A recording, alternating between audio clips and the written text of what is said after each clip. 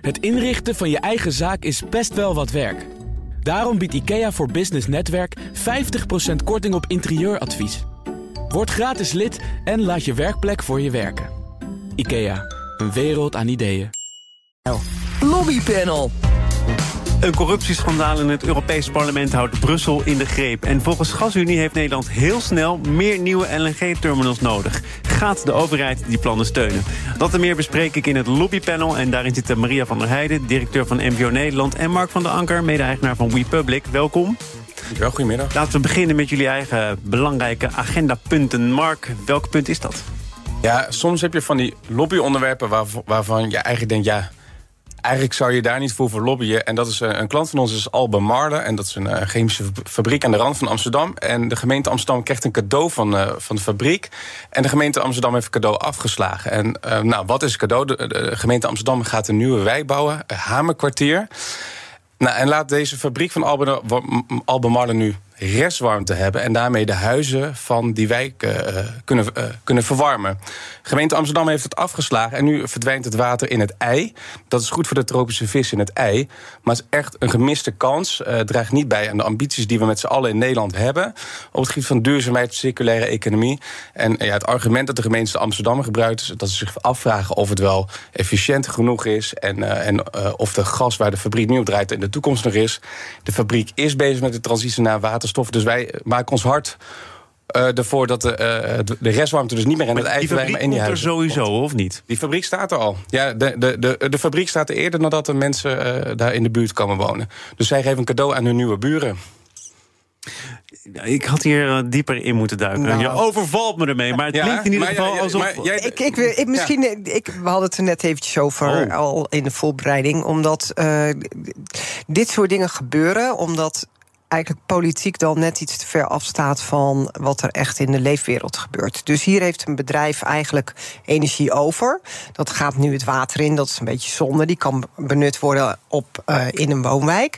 Dus dat lijkt een hele simpele oplossing. En ik heb onlangs met Kees Vendrik gesproken. Die is nu coördinator van het Nationaal Klimaatplatform. En daar is juist de bedoeling dat dit soort omissies... dingen die niet goed gaan in de energietransitie... dat die op tafel komen, omdat gewoon echt wel op te lossen. Want het argument van de gemeente Amsterdam, begrijp ik hier... we weten überhaupt niet hoe lang we nog met gas opgescheept zitten... en wat de toekomst van die fabriek is, dat zou niet moeten gelden. Nou, die toekomst van die fabriek... ze zijn met een transitie bezig naar waterstof.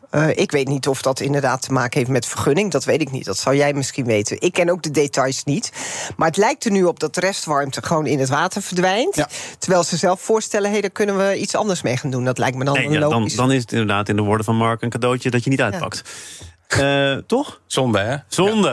Zonde. We gaan naar jouw punt.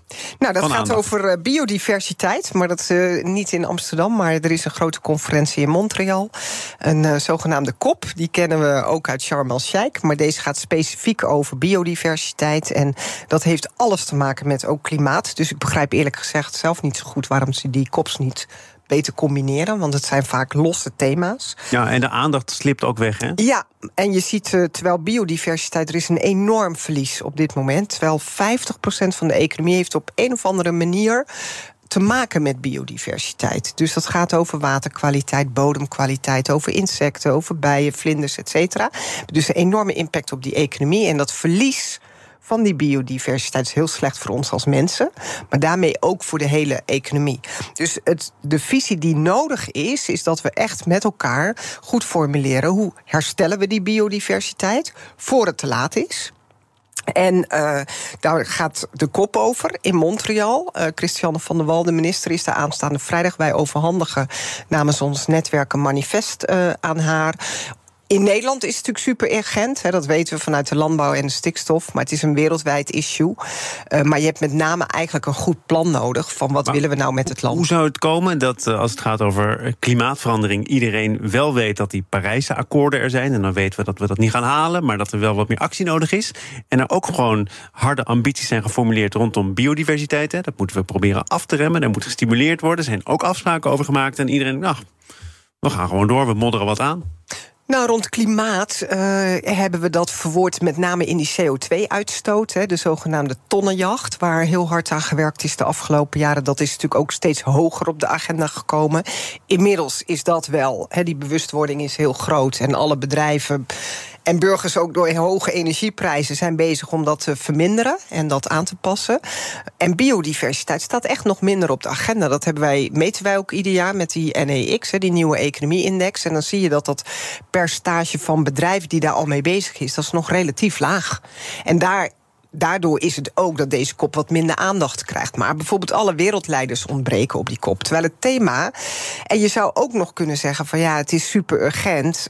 En dat thema loopt iets achter op klimaat. Maar dit gaat ons heel erg veel schade berokkenen als we hier niet snel op acteren. We gaan naar schade die berokkend is aan de geloofwaardigheid van de Europese politiek. Want in Brussel zitten ze met de hand in het haar, nu steeds meer naar buiten komt over een corruptieschandaal in het Europees Parlement. Het onderzoek loopt nog, maar het lijkt erop dat Qatar meerdere prominente Europarlementariërs zou hebben omgekocht in een poging de Europese besluitvorming te beïnvloeden. En het prominentste slachtoffer daarvan, het prominentste doelwit, was Eva Kaili.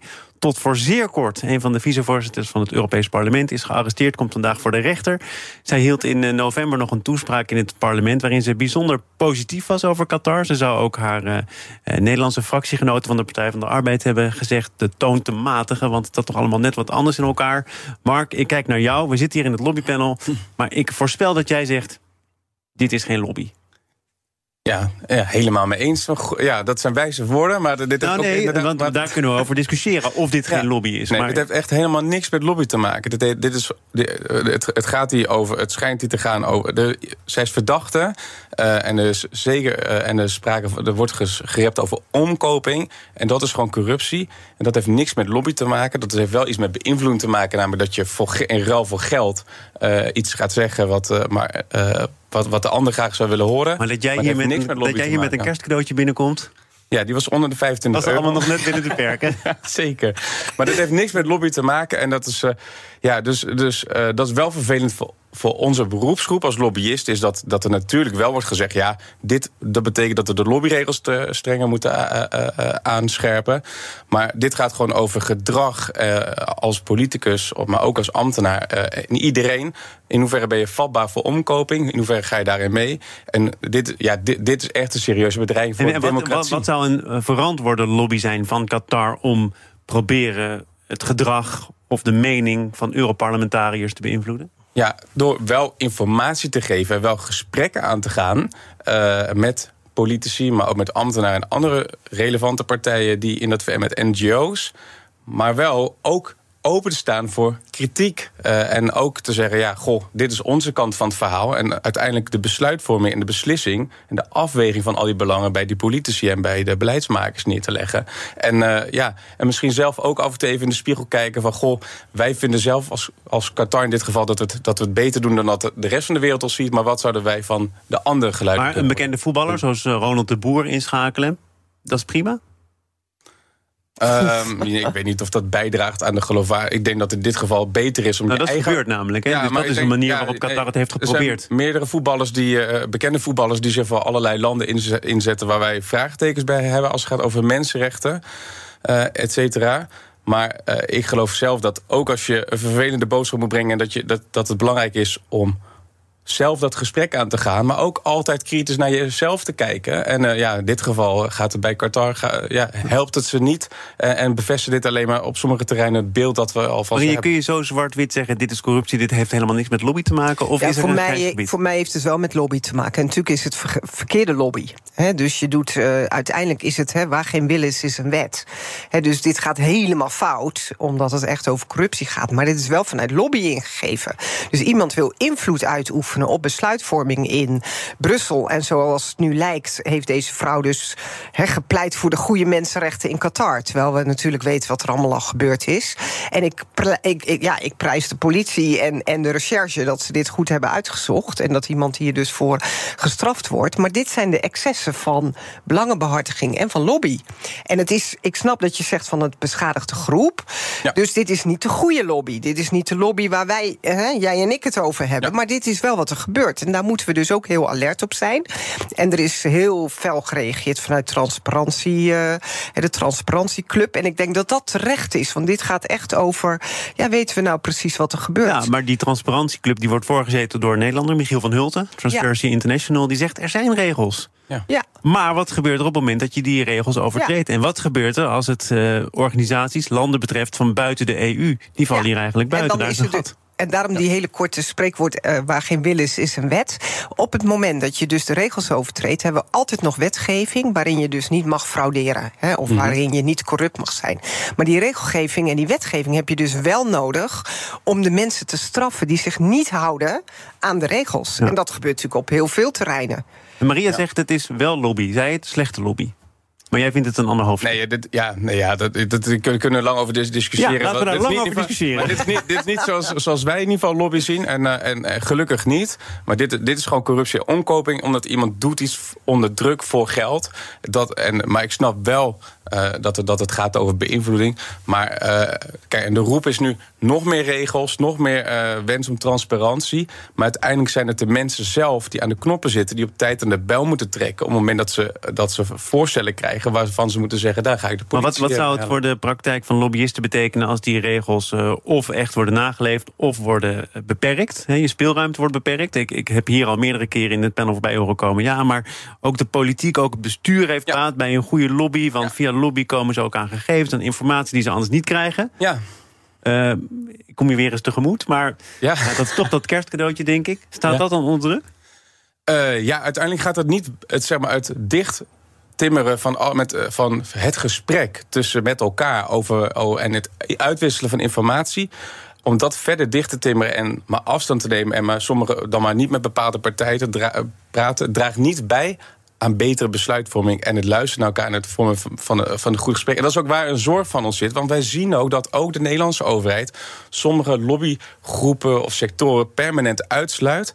En daarmee loopt de overheid en de samenleving ook kansen mis om een betere maar onze samenleving te krijgen. Maar het is ook zo dat degene die geld heeft om de lobby goed te organiseren, en dat zijn ook nogal wat sectoren, ook in Europa, want gisteren is ook bekend geworden dat carbon adjustment, dat mensen CO2 moeten gaan betalen als met hun product, of bedrijven met hun producten, diensten de EU inkomen. Chemische sector wordt uitgezonderd. Er zitten 300 lobbyisten in Brussel voor de chemie. En dan denk ik toch zelf ook even van, hoe zou dat werken? We gaan naar de industrie in de vorm van GasUnie. Deel 2 van dit panel. BNR Nieuwsradio. Zaken doen. Thomas van Zeil.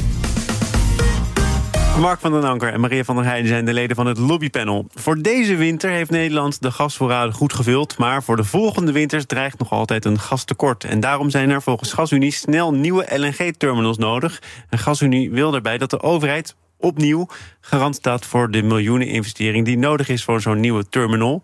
En dat moment komt naar buiten op dagen dat het zo rond het vriespunt is. Een beetje eronder ook nog. Het nieuws van vandaag. We gaan er toch als een jekko door die gasvoorraden over heen. Lobby gesproken, hè? Is dat over lobby gesproken of niet? Ja, dat denk ik wel. Want dan denken we, oh shit, als het zo koud is, dan wil je het toch wel warm houden. Dus het is een heel slim lobbymoment. Is dit nou ook een moeilijke lobby? GasUnie is al een staatsbedrijf. Lobbyt bij de minister voor Klimaat, Rob Jetten. Die heeft de vorige keer garant gestaan voor de Eemshaven. Op dit moment is nog niet helemaal duidelijk hoeveel het zou gaan kosten als er nieuwe terminals bijkomen. Maar het lijkt wel zo goed als een gelopen race, of niet? Ja en nee. Ik denk dat het heel goed is dat het natuurlijk geagendeerd wordt door de GasUnie. Want zij staan voor de leveringszekerheid van energie. Zij maken ook trouwens die transitie naar waterstof. Maar voorlopig ze benadrukken ook dat ze daar volop mee bezig zijn. Ja, maar dat is ook wel terecht, denk ik. Alleen, wij hebben natuurlijk heel lang als land gewoon ingezet op gas. En met alle Groningen hoeven we er niet bij te halen. Dus nu is het voorstel om te importeren via wat was het, Terneuzen? Terneuzen onder andere gaat veel langer duren dan de Eemshaven. Daar is ook meer tijd voor nodig. Dus die afweging mijn punt is wel dat die afweging wel serieus gemaakt moet worden. Met wel de juiste randvoorwaarden. Want voor je het weet maken we onszelf weer enorm afhankelijk van gas. En investeren we weer in fossiel. In plaats van in zon en in wind en de nieuwe energievormen. Dus ik vind wel dat hier heel kritisch naar gekeken moet worden. Maar goed, ik denk dat die timing met die vrieskou buiten, dat die niet toevallig is. Mark? Ja, goede timing. En dit is eigenlijk een besluit die je wel moet nemen als kabinet en als GasUnie om te zorgen dat we de komende winters ook nog op een fatsoenlijke manier doorkomen. Maar moet je er garant voor staan? Want dat is wat het hier natuurlijk interessant maakt. Kijk, weet je, op het moment dat wij over de volgende winter in de kou zitten en de Nederlandse staat heeft niet garant gestaan en dan is het Malieveld ook te klein, voor het eerst. Maar dan in lange tijd, maar is het Malieveld ook te klein, want dan zeggen met z'n allen, we willen niet in de kou. Maar wat hij wel op gespannen voet zet, is de korte versus de lange termijn. Kijk, en uiteindelijk willen we gewoon van het gas af. Dat betekent ook iets voor het voortbestaan van GasUnie. En GasUnie is natuurlijk ongelooflijk hard aan het knokken voor haar voortbestaan als bedrijf. En daarom ook die inzet op waterstof. Want het zou zonde zijn om dat netwerk wat ze in Nederland hebben, om dat niet goed te benutten en dat straks allemaal op te moeten gaan graven. Maar ik hoop wel dat ze die LNG-terminals ook klaarmaken voor de transitie naar waterstof en dat we dan niet geld weg aan het gooien zijn. Nou, en het lobbypunt wat ik er dan naast wil zetten is, laten we vooral, en daar zal GasUnie misschien niet mee komen, laten we vooral zorgen dat we doorgaan met energie besparen. Het voorbeeld wat jij even als eerste inbracht, dat er geen gas of energie weglekt. Dus dat feit dat we nog heel veel in die energietransitie ook echt veel creatiever, innovatiever, al die zaken die gewoon in het land gebeuren, daar moet ook heel goed naar gekeken worden. Want we kunnen ook met elkaar nog enorm bezuinigen. Over zaken die in het land gebeuren. We gaan in een rap tempo door naar het laatste onderwerp van dit panel. Hij heeft nog heel even, maar in de loop van 2024 wil minister Hugo de Jonge voor Volkshuisvesting en Ruimtelijke Ordening, en daar gaat dit laatst over, de nieuwe kaart van Nederland presenteren. Het FD schreef daarover, onder andere. En met die kaart moet duidelijk worden hoe Nederland er in 2030 uitziet. En dat is nogal een opgave. Mark, ik begin bij jou, want het is veel gegaan over regie. Hè? De Rijksoverheid moet weer regie nemen. Ja. En nu zegt Hugo de Jonge, ik wil best regie nemen, maar ik laat vooral de provincies eerst nadenken over hoe het er wat hen betreft uit moet komen te zien. Ja. Is dat verstandig? Ja, of het verstandig is. Kijk, dat is een beetje wat we überhaupt zien. Het is gewoon het vooruitschuiven van knopen doorhakken, van het oplossen van problemen. En eigenlijk maakt Hugo de Jonge het als minister het hier alleen maar erger mee. Is namelijk, in plaats van dat het kabinet zelf met een heldere visie komt, waar willen we nou naartoe? Wat is nou die stip op de horizon? Hoe zien wij nou de inrichting van Nederland en wat moet waar komen? Worden alle 12 provincies individueel gevraagd om met elkaar op te lossen. Het zijn allemaal dadelijk 12 kleine mini-Nederlandjes die al die vraagstukken met elkaar moeten oplossen. Daarna al dat werk komt dan weer terug bij de minister. En de minister moet uiteindelijk knopen doorhakken. Tegen de tijd is waarschijnlijk het kabinet wel gevallen. Ik vond het zo mooi, Mark, ik ga jou meteen iets voor de voeten werpen. Namelijk een citaat van Hugo de Jonge zelf in het FD. Typerend, denk ik, voor hoe hij erin staat. Ja. Stelt u zich eens voor dat ik het anders zou doen. Dat ik hier met de knietjes onder het bureau de kaart van een provincie op tafel zou leggen en eventjes heel precies tot achter de komma zou bepalen waar de landbouw moet extensiveren, waar exact de woningbouwlocaties of de bedrijventerreinen moeten komen. Dat kan ook niet. En daar heeft u toch gelijk in? Nee, heeft hij geen gelijk in, want het is precies waar Nederland op zit te wachten. En dat betekent dat het ministerie van VROM weer terug moet komen. Vroeger hadden ministeries die waren daarin gespecialiseerd. Ja. En wat wij nu zien in de praktijk is dat wij als lobbyisten zijn verbindingen aan het leggen tussen ministeries, omdat ze van elkaar niet zo goed weten waar ze mee bezig zijn. En het ontbreekt aan kennis op rijksniveau, op ruimtelijke ordening. Nu, en dat is nu gewoon nodig. Nou, die verzuiling in Den Haag, die herken ik. Maar dat heeft hier nog niet zoveel mee te maken. Christiane van der Wal heeft tegenovergestelde gedaan. Die heeft een kaart gemaakt. Ja, maar dat was geen zo mooie kaart. Is. Ja, maar je weet wat er gebeurd is. Ja. Dus ik vind op zich, dit is helemaal niet het is wel het tempo waarin om na een jaar te komen met deze uitvraag. Dan denk ik, nou, dat had wel wat sneller gemogen. Als je 4 jaar hebt in je regeerperiode, of zelfs nog iets korter. Dus dat betekent wat mij betreft dat de provincies heel goed kunnen supporten in het maken van die kaart. Maar dat je wel moet nadenken over van, en wat hangt daar dan nog boven? Welke keuzes moeten we maken op landelijk? De Jonge zegt namelijk al dat hij nu al weet dat als hij die 12 plannen naast elkaar gaat leggen, dat het allemaal niet gaat passen. Dat die provincies ambities hebben die samen meer zijn dan Nederland. Dat zie je nu in Gelderland al gebeuren. Dus dan zou je kunnen zeggen, verdedig je nu Mark. Net zo makkelijk. Dankjewel. Ja, bespaar je dat en bepaal. Ja, maar je ziet wat er met de landbouw gebeurd is, met die landelijke kaart. Dat wordt van tafel geveegd. We zijn een half jaar verder. En Piet Adema gaat in het voorjaar komen met op basis van tafels weer met een plan. Nou, hoe lang duurt duurt dat. Dus ik vind die integrale visie op wat we nou met landbouw, met wonen, met energie, met natuur, mobiliteit, per gebied dat in kaart brengen. Ik vind dat op zich positief. Ik ben het wel helemaal met je eens dat je kunt op je klompen natellen dat je keuzes moet maken op landelijk niveau. Ja. En hoe meer richting je daaraan geeft, nu al, hoe efficiënter dat is. En die visie, Maria, dat zul je met me eens zijn, die visie ontbreekt. En daarbij is niet elke provincie is hetzelfde. Dus de provincie Zuid-Holland die heeft het ongelooflijk moeilijk om met 2 grote steden in haar provincie om te bepalen wat slim is in de provincie. Dus de gemeente Den Haag en de gemeente Rotterdam gaan hun eigen weg. En die gaan het zelf even met Den Haag schakelen, met het Rijk. En niet elke provincie is gelijk. En volgens mij is het inefficiënt, wordt het alleen maar rommeliger en gaat het alleen maar langer duren. Maar voor de lobby is het perfect, want je hebt straks 12... je kan er heel veel lobbybudget tegenaan gooien, want je hebt 12 provincies die je moet gaan belobbyen. Maar en ook nog een verkiezing tussendoor. En ook nog het Rijk belobbyen. Ja, en een verkiezing tussendoor. Ja, en een verkiezing tussendoor. Dat is altijd plezier. Ja. Altijd plezier. God ook voor dit panel. Ook voor jullie beiden, neem ik aan. Toch met plezier gekomen? Zeker. Mark van den Anker van Republic. Dank voor je komst en je kerstcadeautje. Ja. Maria van der Heijden, je hebt nog 3 weken directeur van de NPO Nederland. Ik verwacht van jou een cadeautje, Thomas. Zometeen de Oekraïne-update met onze buitenlandcommentator Bernard Hammelburg.